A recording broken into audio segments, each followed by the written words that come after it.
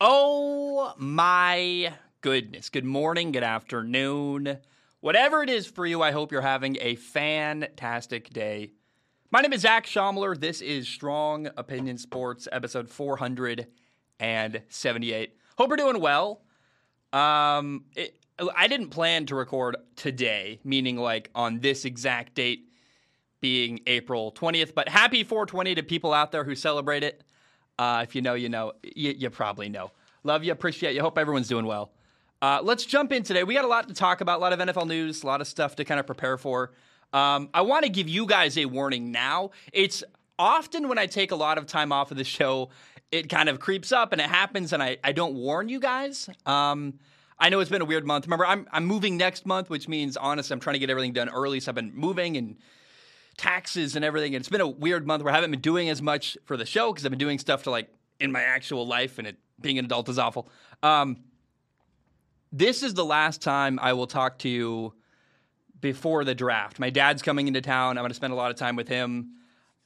So quarterback breakdowns are coming. It's a weird class, and I've made the decision I'm going to wait till after the draft, till I know where people are going, to make a really deep breakdown of guys and talking about how they might do in the NFL, because I think that's a massive, massive part of this, is like where they go really depends on how well they do and how well they can do.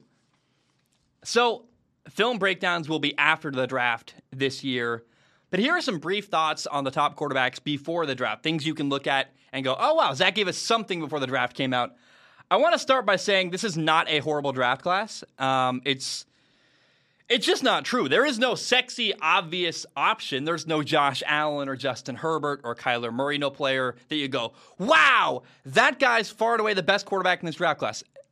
Totally agree. And I have no idea what order these guys are going to be drafted. It seems like it's all ambiguous. And there's probably no A-plus superstar talented quarterback in this draft class. And that's okay. But there's a lot of B-level talent. There's a lot of guys that, and this is a very, I don't know how, you might get mad at me for saying this, it's very ambiguous, but I see a route where all 5 of the top 5 quarterbacks in this draft class could be successful if they went to the right spot in the right situation and worked really hard. Like, there's a path for all of these guys to work out in the NFL. I just don't know that any of them are going to be Josh Allen or Justin Herbert or even Joe Burrow, like a top 5 quarterback in the NFL. I just don't think any of these guys are that, and that's okay. They can still be really good contributors. Let's start by talking about Malik Willis out of Liberty. He is really, really physically gifted, but he has a lot to work on. Now, he's also not, I think I, throughout the year, advertised Malik Willis as the Josh Allen of this draft class, the Justin Herbert of this draft class, the guy that would be really physically talented. You got to teach him how to play, but he's so physically gifted that he could become a top 5 quarterback. After watching film, I no longer believe that. He is the most physically talented of these quarterbacks. He's not as big as I would have thought he was. He doesn't run as well as I would have thought he does. He's a big, powerful runner. He's not actually that quick. His arm is strong, but it's certainly no Josh Allen. It's certainly the level of ability to launch that deep ball. Really what I'm trying to say is how special Justin Herbert and Josh Allen truly are. He often has poor location on deep balls. He holds onto the ball way too long. There are so many moments where it's like, dude, throw the ball away. Why are you holding onto the ball so long? He throws interceptions. He takes bad sacks.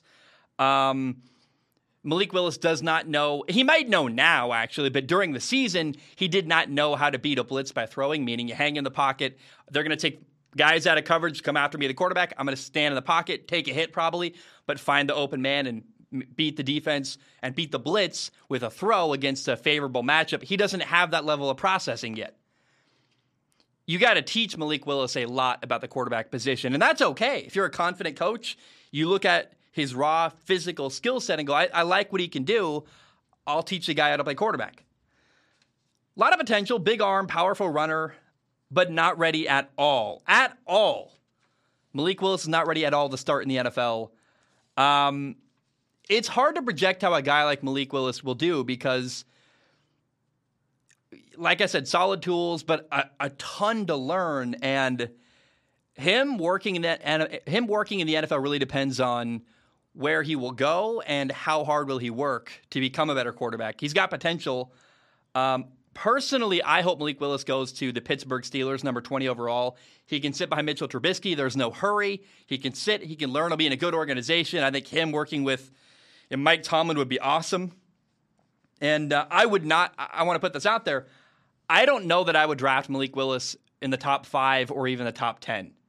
I think if you were a team like the Atlanta Falcons, the Carolina Panthers, the Detroit Lions, a team that has a top 5 or 10 pick, you're better off taking someone who can become a quality starter right away rather than someone who's an investment like Malik Willis, who, if he sits for 2 years, might someday become a starting quarterback. That's a lot of ifs and buts, and I'd rather just take a lineman or a receiver or somebody who can be an impact player from day one. And so I love Malik Willis's potential, but potential doesn't always work out. So I'm letting you know now, I would not draft Malik Willis in the top 5 or 10. If I'm Carolina, Atlanta, or Detroit, I would not make the move and get Malik Willis. But I think him going to Pittsburgh, number 20 overall, would be a perfect move. How about Kenny Pickett, the quarterback out of Pittsburgh? I have great admiration for Kenny Pickett. What he did at Pittsburgh was master the offensive system in place there.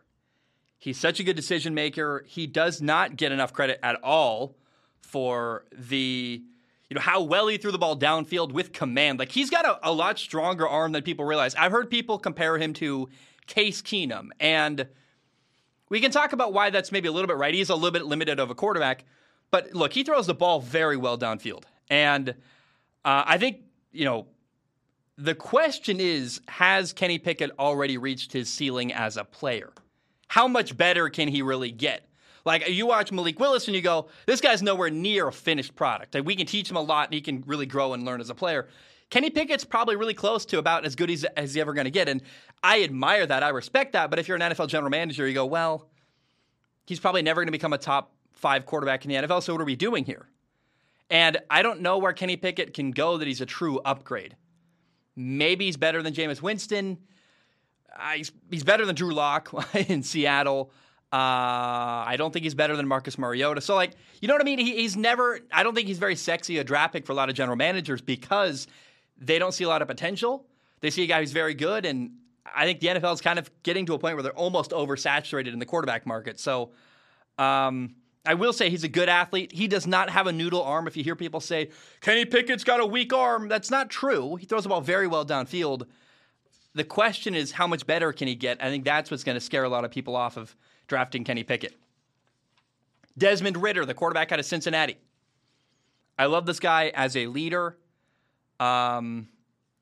Here's an impossible scenario, but it would be a perfect situation. If somehow, I don't know how this works out. Maybe he has to fall really far in the draft. The thing is, the Colts need a receiver and a left tackle, and that's what they're going to prioritize in the NFL draft. They got a second, third, and a fourth-round pick. They're not wasting a second or third-round pick on Desmond Ridder. But if somehow Desmond Ridder can become the backup quarterback behind Matt Ryan in Indianapolis, that would be a perfect scenario. I think their play style is very similar. I think a lot you can learn from that, from Matt Ryan. And I love Desmond Ridder because, similar to Kenny Pickett, he's a really, really great decision maker. There's not a lot of moments where he's making stupid, bad decisions with the football. It just doesn't happen. The ball goes to the right person, and he makes the right read basically every play. I do wish that Desmond Ridder was more accurate. There are not a lot of impressive examples of him throwing deep down the sidelines. And I wonder, can Desmond Ridder actually beat one-on-one coverage downfield along the sidelines? If I was a defensive coordinator playing against Desmond Ridder, I would just play man coverage and make him beat me and say, I am daring you to beat me along the sidelines. Now, Desmond Ridder will shred and absolutely destroy man coverage. He's very good at reading defenses and finding windows and finding zones between defenders. But what I didn't see a lot of stuff on film from him, and it might just be the defenses they played. I'm not trying to come down hard on Desmond Ridder. I did not see a lot of examples where he's beating man coverage downfield. And that makes me go, interesting.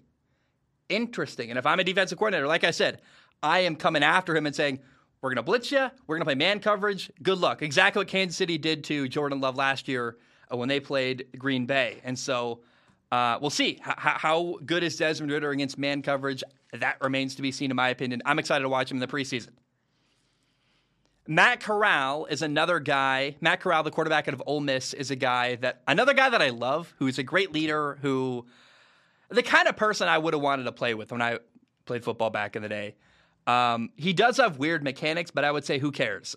Phillip Rivers historically had very weird mechanics. He threw for over 63,000 yards, so don't come after Matt Corral saying he's got a weird throwing motion. It doesn't matter. The ball gets there accurately and on time, and that's all that really matters. And by the way, it gets out of his hand very, very quickly.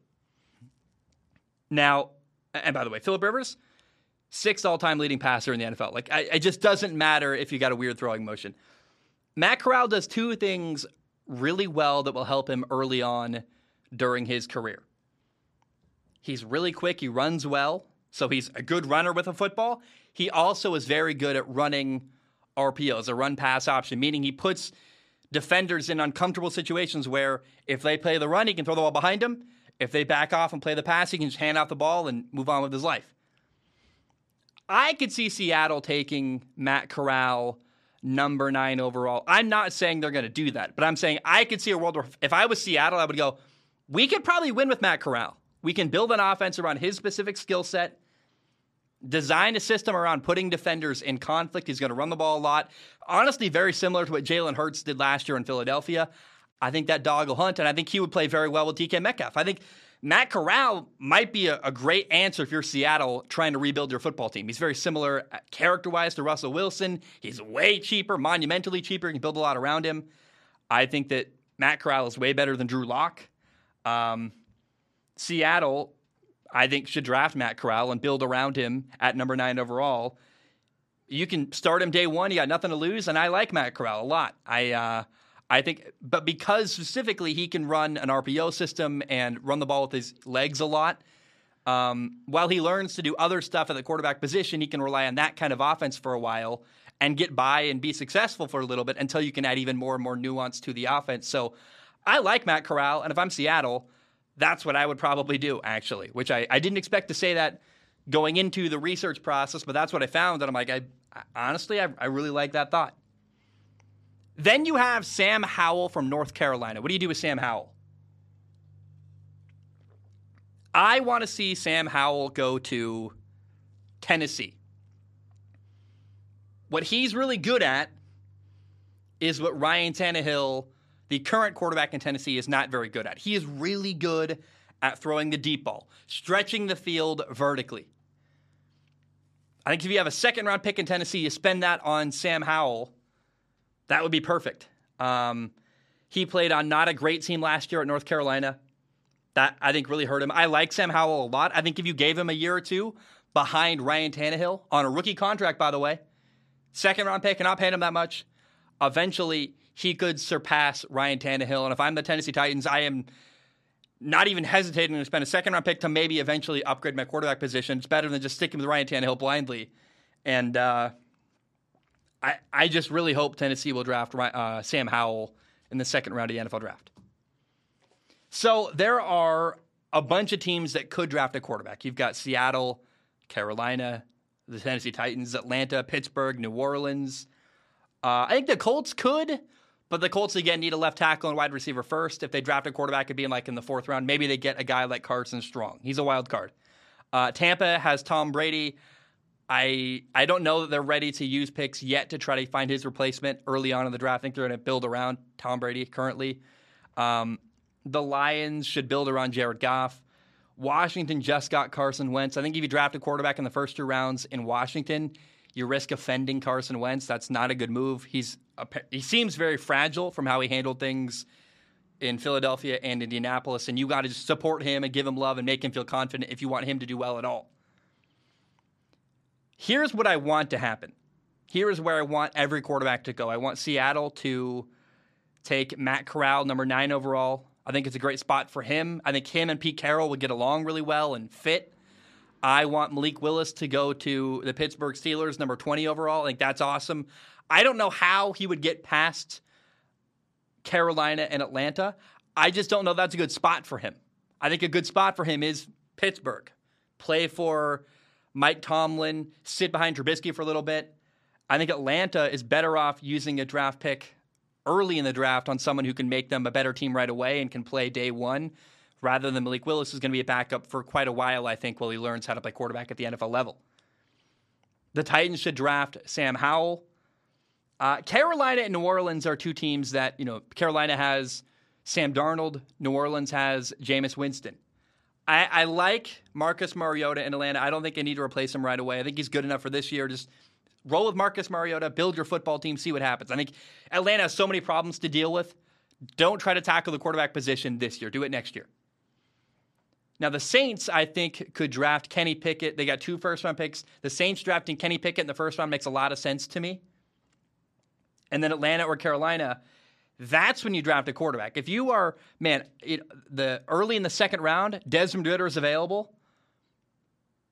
Desmond Ridder is a good decision maker. And you're a team in Carolina who, Sam Darnold does not appear to be a good decision maker.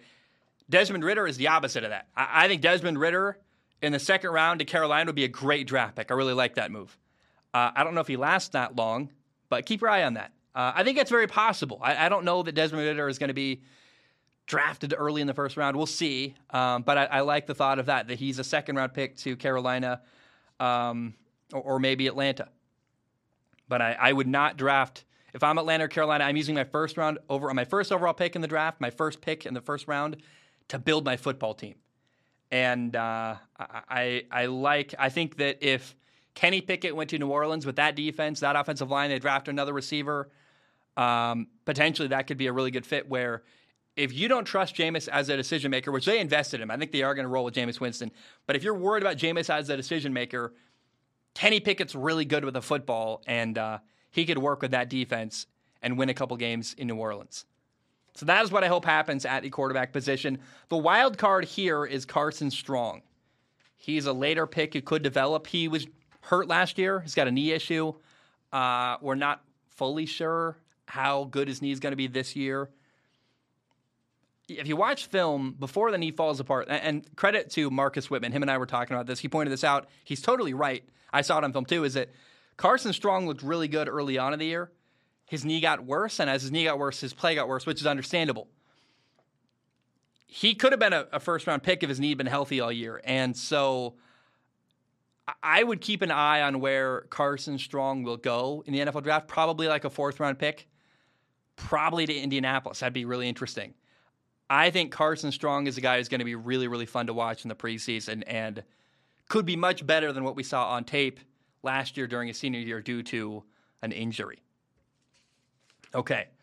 There are a lot of fun questions left to be answered during the NFL draft. Here are some fun storylines. Number one is this. I warned you guys. I told you. I said, hey, a Deebo Samuel trade is on the table. Could very well happen. Came out today, a couple of minutes ago. Apparently, Deebo Samuel has officially requested a trade from the 49ers. I think this is a top storyline in the NFL draft. We could see someone make a move and go trade for Deebo Samuel. And then the same thing we saw with Tyreek Hill. They trade for him. They give him a new contract. And the 49ers get a good player and a draft pick in return for Deebo Samuel. I think that's very possible. That's on the table. Another fun storyline. How many quarterbacks are going to get drafted in the first round, and in what order? I think for a long time I've been anticipating that Malik Willis would be the first quarterback off the draft board. I look at what's possible and I go, I think Matt Corral to Seattle's very compelling, and I just think it's a good fit there. I think Malik Willis, even though he's very talented, is a better fit later in the draft with the Pittsburgh Steelers. So how many guys will be drafted in the first round at the quarterback position and in what order? That's very interesting. Can't wait to find out. Will the Jacksonville Jaguars draft Aiden Hutchinson, number 1 overall? I don't love that pick. I know that's controversial. I would be tempted even to trade down because he's not Myles Garrett. He's not Von Miller. He's not even Jadeveon Clowney when I watch film of Aiden Hutchinson. And everyone believes he's a number 1 overall pick. I'm told to believe he's the number 1 pick. And I go, if I'm using my number 1 overall pick, I'm getting a guy who's surefire, like incredible. And I don't know that's Aiden Hutchinson. keep your eye on that. I don't know what's going to happen there. But when you compare other former defensive ends that were drafted number 1 overall, I don't think Aiden Hutchinson compares to them. And I go, all right, yeah, Myles Garrett was incredible, like amazing. Aiden Hutchinson is really good, reliable, good leader, good dude. You can trust him. You depend on him. Is he the number 1 overall pick? Really? Maybe I'm crazy, but I go like, we'll see what the Jaguars do. I think they probably do draft him just due to the pressure. And you can't, if there's a consensus guy and you don't pick him and he does really well, you look like a massive idiot. So maybe I can say it and they can't actually act it out. But I'm like, are they really going to draft Aiden Hutchinson number 1 overall? Seattle has a number 9 overall pick. It's their first pick of a rebuild. What is Seattle going to do? Quarterback, build their football team, build their offensive line. I have no idea what Seattle's going to do. Sauce Gardner, maybe? I don't know. Keep your eye on that. What's Seattle going to do, number 9 overall? The Lions have the number 2 overall pick. Are they going to draft a quarterback? Or are they going to build around the quarterback they already have, Jared Goff, who, by the way, they're paying a lot of money still currently? I want to see the Lions build around Jared Goff and draft an impact player, somebody who can make their football team better immediately, not a guy like Malik Willis who's going to sit on the bench and not play for a while. Carolina has the number 6 pick. Atlanta has the number 8 pick. Both of them could go get a quarterback. I hope they don't. I want to see them draft a non-quarterback who can start for them right away. Both teams need a lot of players, and quarterback is an issue, they need to deal with eventually. But right now, if both Atlanta and Carolina have bad rosters and need a lot of help everywhere, get a player who's a surefire starter next year for your football team. What receiver will the Green Bay Packers draft in the first round? I have no idea. Who's going to be available? I don't know. They have 2 first-round picks. I'm very excited about that. In fact, 7 teams have 2 first-round picks in this year's NFL draft. A very weird, rare occurrence. You have the Lions with the number 2 and the number 32 overall pick. The Saints have the number 16 and number 19 overall pick. The Jets have a massive opportunity. The New York Jets have 2 top 10 picks, a number 4 overall pick and the number 10 overall pick. Houston, the number 3 pick and the number 13 overall pick. Philadelphia, number 15 overall and number 18 overall, 2 first-round picks. The Green Bay Packers, number 22 overall and number 28 overall. One of them better be a receiver for Green Bay, or else I am going to just, I don't want to say it. I don't know what I'm going to do. I'm going to be furious and incredulous and not understand what they're doing at all in Green Bay if they somehow don't draft a receiver in the first round this year. Kansas City has something pretty rare. They have back-to-back first-round picks. They got the number 29 overall pick and the number 30 overall pick. That's pretty weird and unique. We'll see if they trade them together and make a package. I have no idea what Kansas City is going to do. Maybe they just draft 2 players back-to-back. That'd be really interesting. Will Baker Mayfield be traded during the draft is another question we need to ask. What's going to happen with him? Does anybody even want him? He's a lot more expensive than a rookie quarterback on a rookie draft contract. We'll see what happens there. Where will Evan Neal go? The top left tackle. How about the top corner, Sauce Gardner? Another guy who's really good at corner, Derek Stingley. I think the NFL views him as not as good as Sauce Gardner. He took some time off. He's coming back. We'll see what happens with him. Now, there's a lot of receiver talent. Garrett Wilson, Chris Olave, Drake London, Treylon Burks, Jamison Williams, Jahan Dotson, George Pickens. How many receivers are going to get drafted in the first round? I wonder. And then in what order? It's very similar to the quarterback position where I'm like, I'm not sure how the NFL views these guys. They all have different skill sets, and I'm very interested. Who's going to go where? I can't wait to find out. The receiver is going to be really interesting and really deep this year. I think the Jets, the Saints, the Packers, and Philadelphia, at least they're all in the receiver market, let alone other people who could make a move and go get a quarterback. So what order will they get picked? These are all things I am very, very excited to see how they play out on draft night. The draft is going to be incredible, and these are things I am looking forward to finding out during the NFL draft. Okay, drink some water real quick. We'll talk about the Cleveland Browns. The Cleveland Browns just gave corner Denzel Ward a 5-year, $100 million contract extension, $71.25 million fully guaranteed. I don't need to say the word fully there. It's just $71.25 million guaranteed. A lot of money. He's 24 years old, 25 on, I believe, April 28th. So he's almost 25. He's entering year 5 of his NFL career. He was drafted number 4 overall in 2018. He's been a tremendous draft pick. He is now the highest paid corner in the NFL. Good for him. Well deserved. Last year, by the way, covering Jamar Chase, Denzel Ward had 2 targets and 2 interceptions. That's great.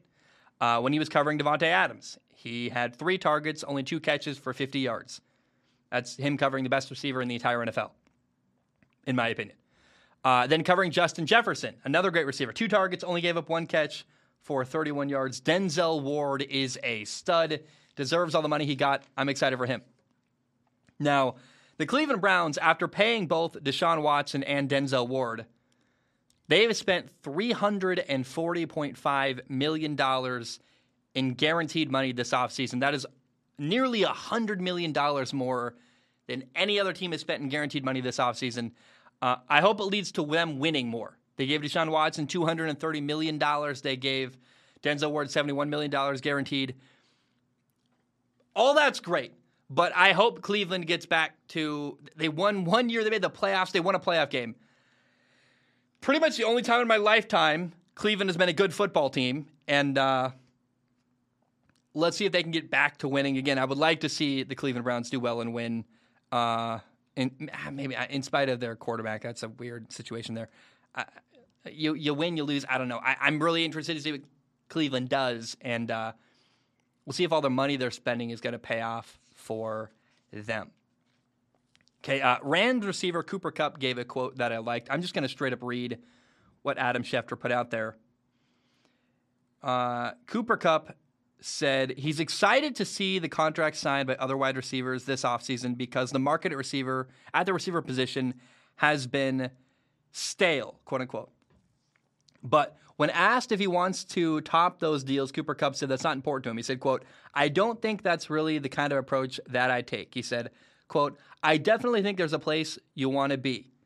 There's a place you feel like is fair. A place for me and for this organization. I'm not trying to beat anybody. I'm not trying to compare myself to anyone else. It's more just about being in a place that's just right for both sides." Meaning, he's willing to take a little less money if it's better for the LA Rams. And I like that. I would hope if I was in Cooper Kupp's position, that would be my mindset as well. Hey, take care of me. Pay me well. I want to be well compensated for what I do.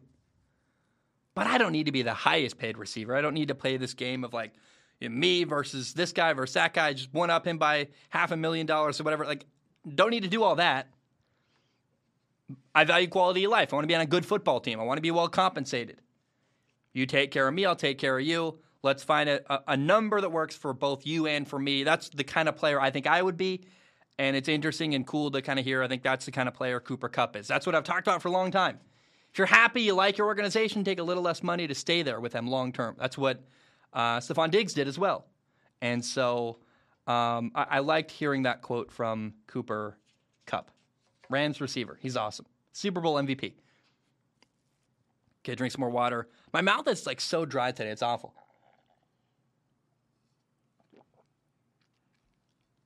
By the way, I want to give a shout out to a friend of the show, Tom Grossi.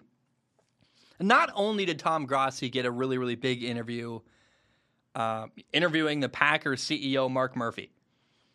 Here's what I am excited about when I look at Tom Grossi. I keep seeing a video of him playing catch and playing receiver for the Packers backup quarterback, Kurt Benker. I know they make content together, and he's been on the show a couple times for Tom Grossi. It's one thing to interview a guy like that. It's another thing to catch passes from, think about this. Tom Grossi is catching passes from a backup quarterback, but a quarterback for his favorite football team in the world. That's like every fan's dream, to play catch with a quarterback from your favorite football team. I don't have a favorite team, so I can't really relate to that. But if you're a person out there who's got a favorite football team, my friend Robert's a fan of the Oakland Raiders. I guess the Las Vegas Raiders now. Oakland. It's been years now. How am I still saying Oakland? Imagine him catching passes from Derek Carr, or would have been Marcus Mariota last year, the backup quarterback. That's incredible and really, really cool, and very cool moment for Tom Grossi. Happy for him, and well done to Tom. Okay, before we talk about the USFL opening weekend, I'm going to take a short break. My name is Zach Schaumler. I'm going to take a short break. I will be right back. All right, we are back. Hope we're doing very, very well. Let's now talk about the opening weekend of the USFL. I watched all 4 games, and I have a lot to say, I think.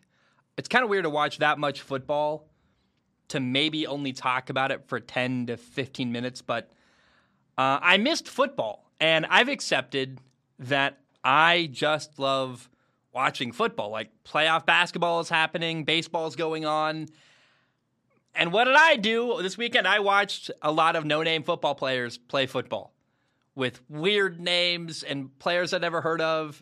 Weird team names. I mean, like the Philadelphia Stars, the Pittsburgh Marauders, or maybe the Maulers. I don't even know the name of the Pittsburgh football team. They're purple and their coach sucks. I don't know. I have no idea, but I watched it and it was fun.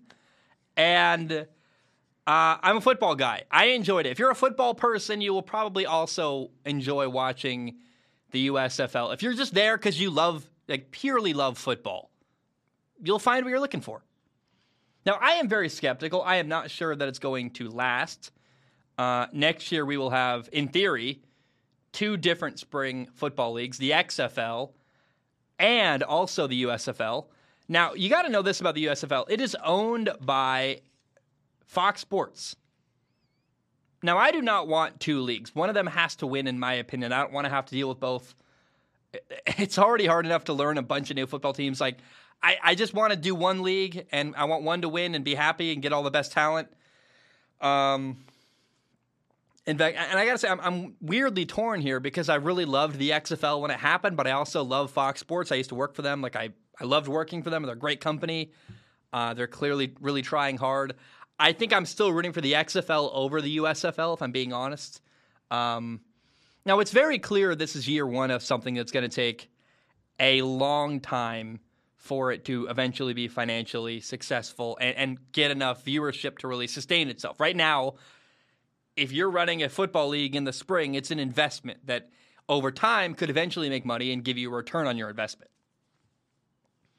Now, I have an open mind. I'm not sure yet. I'm not going to commit to watching every weekend. I'm not going to commit to covering every game. I have no idea. I'm very much kind of an open book, and we'll see how things go. I don't know. I don't really even want the USFL. I really want the XFL next year.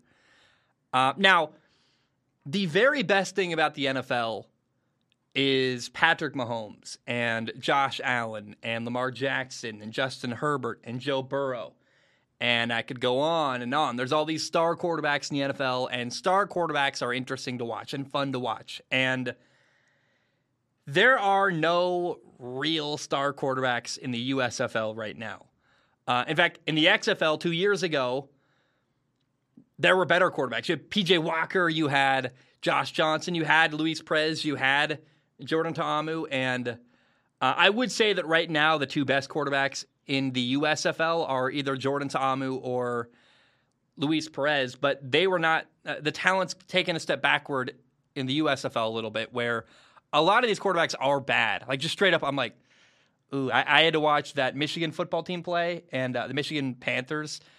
My gosh, we'll talk about that in a moment. Now, the whole league is taking place in Birmingham, Alabama. I didn't realize that when I started watching it, but I was like on game number 3, and I'm like, every game has been in Birmingham. That's kind of weird. What's going on there? And then I realized, the whole league is centralized there.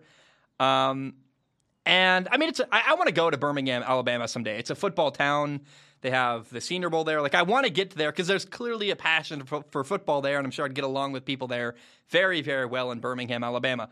But it is sort of silly that the USFL gave teams names that were locked to geographic locations like the Pittsburgh Maulers, the Michigan Panthers, but these teams with their names, that's the only real geographic connection they have. They're not actually in Michigan. They're not actually in Pittsburgh. They're not actually in Houston. It's like, why can't we just call them the Gamblers till we figure out where they're going to play next year? I don't know why. I don't know. I don't get it that much, but certainly it is way cheaper to have everyone in one spot, not have to pay for travel, to have everyone in a centralized location. I think the University of Birmingham is making a lot of money through all this with their medical staff and their dorms and all kinds of hotels and everything. So it's good for the city of Birmingham.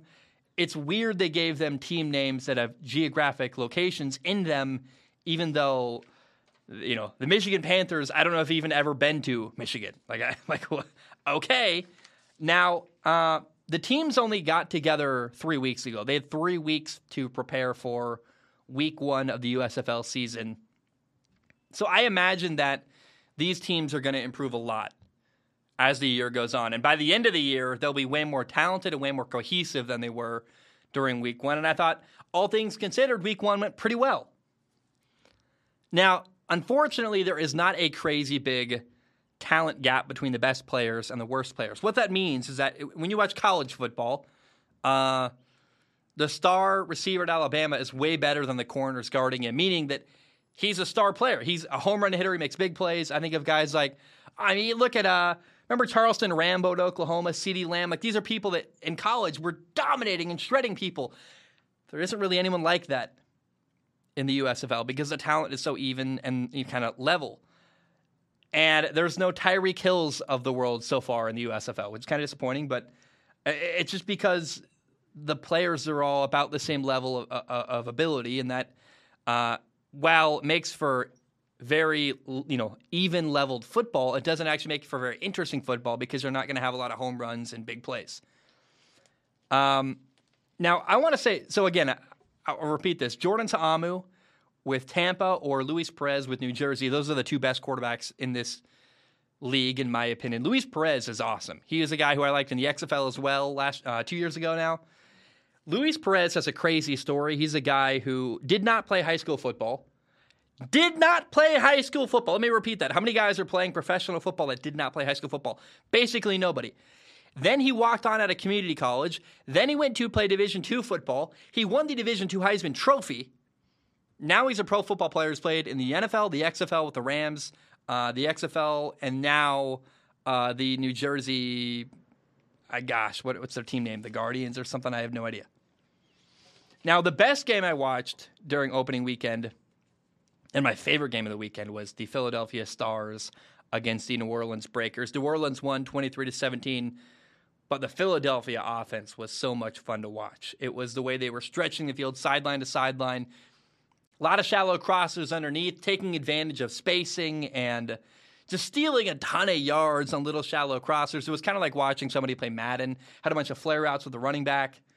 Their quarterback's pretty cool too. His name's Brian Scott. He's a guy who's played in the spring league in back-to-back years and once played Division III football in Los Angeles. And now he's become a professional quarterback. That's a pretty unlikely journey to go from D3 to professional football. Very cool, very good for him. The worst game I watched during the USFL opening weekend was the Michigan Panthers and Houston Gamblers. Michigan's two quarterbacks are awful. Their starting quarterback is Shea Patterson from Michigan. He's not very good. Their backup quarterback, who did play a lot, is Paxton Lynch. And by the way, somehow, Paxton Lynch is still making John Elway look like an idiot for drafting him. Like, he's still, to this day, the more he plays football, the worse he makes John Elway look for making him a first-round pick. I don't know how Paxton Lynch has fallen this far, but Paxton Lynch, I'm not trying to pick on the guy, but he's a guy who's a former first-round pick in the NFL who's now not even a starting quarterback in the USFL. He's being started over by Shea Patterson, and when Paxton Lynch did play on Sunday, he was horrible. Inaccurate, bad timing, bad interception, a fumble. Terrible. I could not believe how bad. I think Paxton Lynch, by the way, was like the first overall pick in this league, this whole league. If nothing on name value alone, and he's terrible. He's like horrible at quarterback. I can't believe it. How bad Paxton Lynch is. I'm not trying to be mean. It's just a fact. You're like, I had high hopes. I was actually, when he got in the game, I was excited. I'm like, And on Madden, I play occasionally. I play Madden instead of on my PlayStation 3. I play on my Xbox One, and I play Madden 17 because I don't buy the new Madden. It's stupid to keep buying it for just a roster update. I make Paxton Lynch my quarterback because he's physically talented. He's really tall. In Madden, he's amazing. In real life, he's awful, and it's so disappointing. Houston won this game 17-12. Good for them. By the way, Michigan has 2 Portland guys I grew up around. They got Cameron Scarlett, a stud running back from Central Catholic. He's awesome. Played at Oregon State. Then you got Chase Demora. He's a TikTok influencer. He also was on the reality show Too Hot to Handle. Kind of cool to see him. 2 Portland guys from my hometown on TV. I like seeing that. The opening game of the weekend on Saturday was the New Jersey Generals against the Birmingham Stallions. And these are a lot of new team names to learn. I'm still like, I don't know. I know the players' names a little bit more than I know the team names. I don't really care about the team names. I don't even know if this league's going to last more than a couple games. I really have no idea. Birmingham won this game 28-24. My former college coach, Jay Losi, great guy. Love him forever. I will always have his back. He coaches for New Jersey. That's pretty cool to see. They have a 2-quarterback system in New Jersey. Luis Perez is the quarterback who throws the football, apparently, and then DeAndre Johnson is their running quarterback. DeAndre Johnson was on Last Chance U. He's a really cool story. They're both very well. They seem to get along very well together. They're unselfish. It works for them. And finally, the final game was the Tampa Bay Bandits against the Pittsburgh Maulers. Tampa won easily 17-3. They're coached by Todd Haley, former NFL coach, who worked with all kinds of legendary quarterbacks and was a pretty good offensive coordinator in the NFL. Their quarterback is Jordan Ta'amu. He is, like I said, probably the best quarterback in this league. He's come a long way since college at Ole Miss, where he keeps getting better and better. Every time I watch Jordan Ta'amu play football, I go, man, this guy is just improving and improving. And remember, he worked with Andy Reid and Patrick Mahomes in Kansas City recently. And now, the Pittsburgh team in the USFL is a joke. They're the worst team in the league. They're horrible. Their offensive philosophy is boring and predictable and ineffective. They were literally running the ball every single play, like stubbornly, stupidly, just like, we're not even going to try to throw the football. And at points, they were like, we're not even putting a receiver on the field. We're putting like 10 guys on the line of scrimmage just going to try to run the football and power in. It's like, what are you, I guess 9 guys, quarterback, running back, and then 9 guys on the line of scrimmage. What are you doing? I don't know what they're trying to like prove there. Running on every single play, like even on 3rd and 8, I'm like, this isn't working. Like, what the hell are you doing? I don't get it. I'm really unimpressed with their head coach, Kirby Wilson. He comes across as, man, I don't, unprofessional is the word that comes to mind, where, like, you're not coaching high school football, dude. What are you doing? He is, if I was on Kirby Wilson's football team, I would feel trapped and very, very frustrated. Like, you can't quit. You can't be like the guy who quits your football team, because that's a bad look PR-wise and it could hurt your career. But I don't know that anybody's winning by being on his football team. Like, you're in a bad spot no matter what. It's a lose-lose. And apparently he cut a player for, he asked for pizza instead of chicken salad, and somehow that was disrespectful. And then I watched the video of him cutting the player. There was no discussion. He refused to have a conversation with the player about what happened. He just cut him without talking to him. It's very bizarre. I worry that Kirby Wilson, the coach in Pittsburgh of this, quote, Pittsburgh football team, not actually in Pittsburgh, I worry he's going to lose the respect of his players by, he's trying to be a tough guy, and he's forcing people to fall in line rather than trying to respect them and collaborate with them. These are grown men, and he's not treating them that way at all. And by the way, it looks like Pittsburgh literally has freedom, meaning their one pass play they have actually installed. I mean, they have more than one, but they run the same pass play. Like, anytime they need anything, they run this play called freedom. It's a corner route and a flat route. That's it. Wow, so creative and amazing. And by the way, it doesn't really work. It's insanity. Really frustrating to watch the Pittsburgh Maulers play football. Far and away the worst team in the USFL, and it's because of bad leadership and bad coaching. Here are the best players I saw during the weekend. Channing Stribling plays for Philly. He's the best corner in the league. He had a really nice interception. I look at the defensive end. David Bellamy for New Orleans is the best defensive end in the league. He got 3 sacks on Sunday, I believe. There's a few good receivers. Randy Satterfield for New Jersey is a stud. Osiris Mitchell, receiver for Birmingham, is really good. Lance Sonora, receiver for Michigan, is their go-to guy. He's a playmaker. Vinny Papale, by the way, plays for Tampa. He's the son of Vince Papale, the subject of the movie Invincible. Played for the Philadelphia Eagles a long time ago. Cool to see Vinny Papali playing. I'm like, wow, holy crap, I know that name. Why do I know that name? I looked it up. I'm like, all right. And even though Pittsburgh hates receivers and throwing the football, they got a good one, Bailey Gaither, who does a really good job. New Orleans has 2 good running backs, TJ Logan and Jordan Ellis. So those are the players that stood out to me during week 1.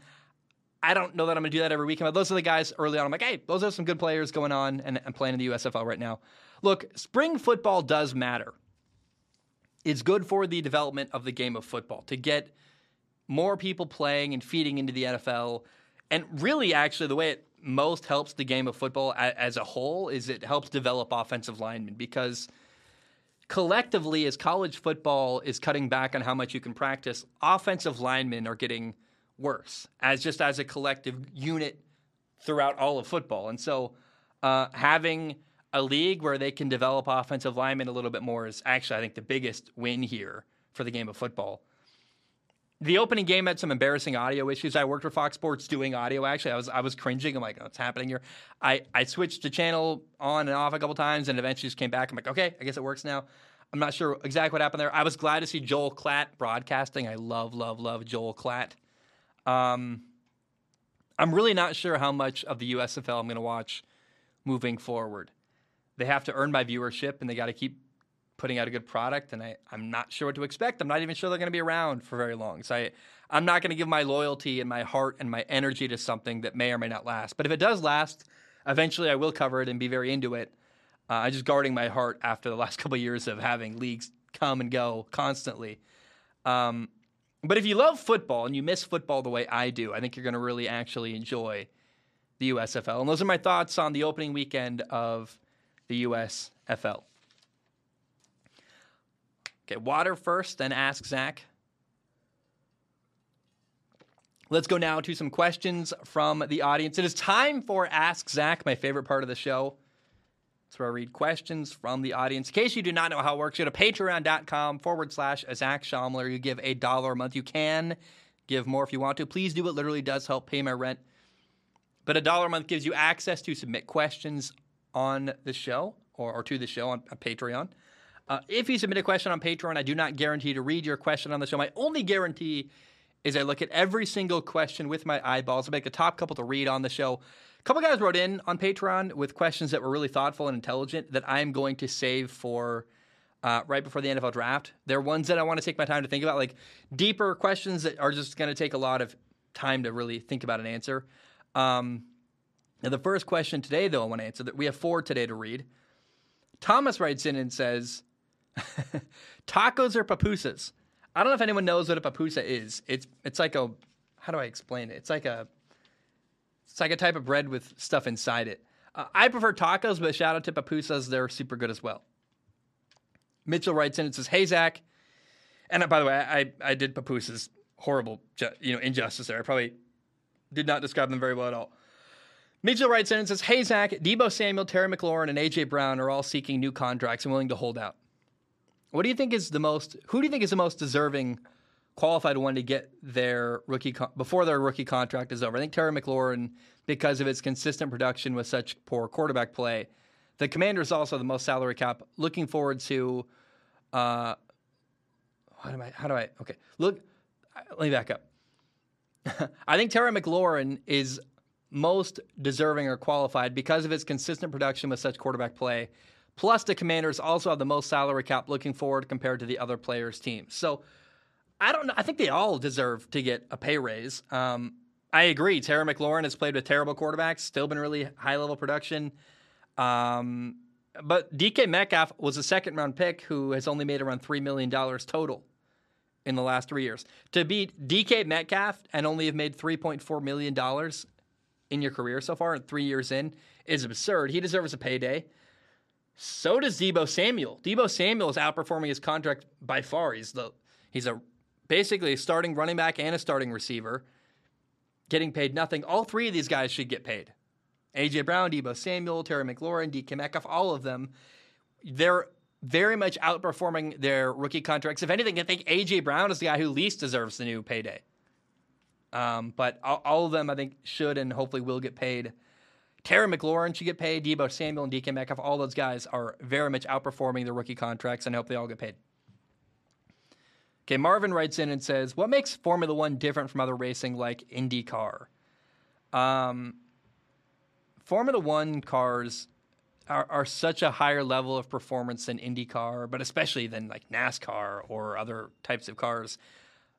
Go look up, there's a video, look up Formula One versus rally car versus stock car, something like that. They did a comparison where they sent off a normal car, then they sent off a really good car like 30 seconds later, and then like a minute after both those cars left, then an F1 car started his lap, and he caught up and passed all the cars in front of him. Like, people don't realize how much faster and how much higher level of performance in F1 cars, not only in straight lines, but the speed you can corner at, the G-forces, everything. Like, it's just a higher level of racing. It's obscenely expensive. A lot of people make fun of me for liking Formula One because they're like, it's a billionaire's thing. I'm like, I get it, but what I like about Formula One is it's the highest level of performance for a car on the planet, and there's nothing like it. So that's why I like the Formula One. Final question of the day. I didn't mean to power through these really quickly. I didn't want to do ones that we're going to take like 50 minutes to answer. Those will be next episode. But final question, I guess. A bear writes in and says, are you going to cover the USFL at all? The honest answer, a bear, is I'm not sure. I don't know. I liked watching the USFL during opening weekend. I watched so much football and made like 15 minutes worth of content about it, which is not a very good use of my time. I probably should have been working on film analysis, actually. But I had a good. I enjoyed it. So I don't know. I think I'm just going to organically see what happens, and I probably won't cover week 2 very much because I'm going to be out of town with my dad. But certainly, I'm interested, and I have an open mind here. So I don't know how to answer that. Am I going to cover the USFL very much? I don't know. Probably not that much. But they certainly have my attention, and we'll see how things go. So I'm rooting for them. I want them to do well. I want the XFL to do better. I also want, the XFL is going to pay their players a little better and have better medical. So I kind of want the XFL to win, if nothing else, for that reason. But we'll see. I mean, there's clearly a lot of people with money who believe that spring football can work and be interesting. And I tend to agree. I just think that collectively, any audience now is so untrusting because the AAF failed. The XFL went away after a couple games due to the Rona, but still, like, that really hurt people's trust. I think just what's going to take the longest amount of time here is gaining people's trust that it's going to be a thing that is actually going to last and worth emotionally caring about. So I don't know. I guess, yeah, the answer is I'm going to watch USFL, but tentatively and very, very cautiously. Guys, that's all I have. I love you. I really appreciate you, honestly. I hope you enjoyed what I had to say about the quarterbacks.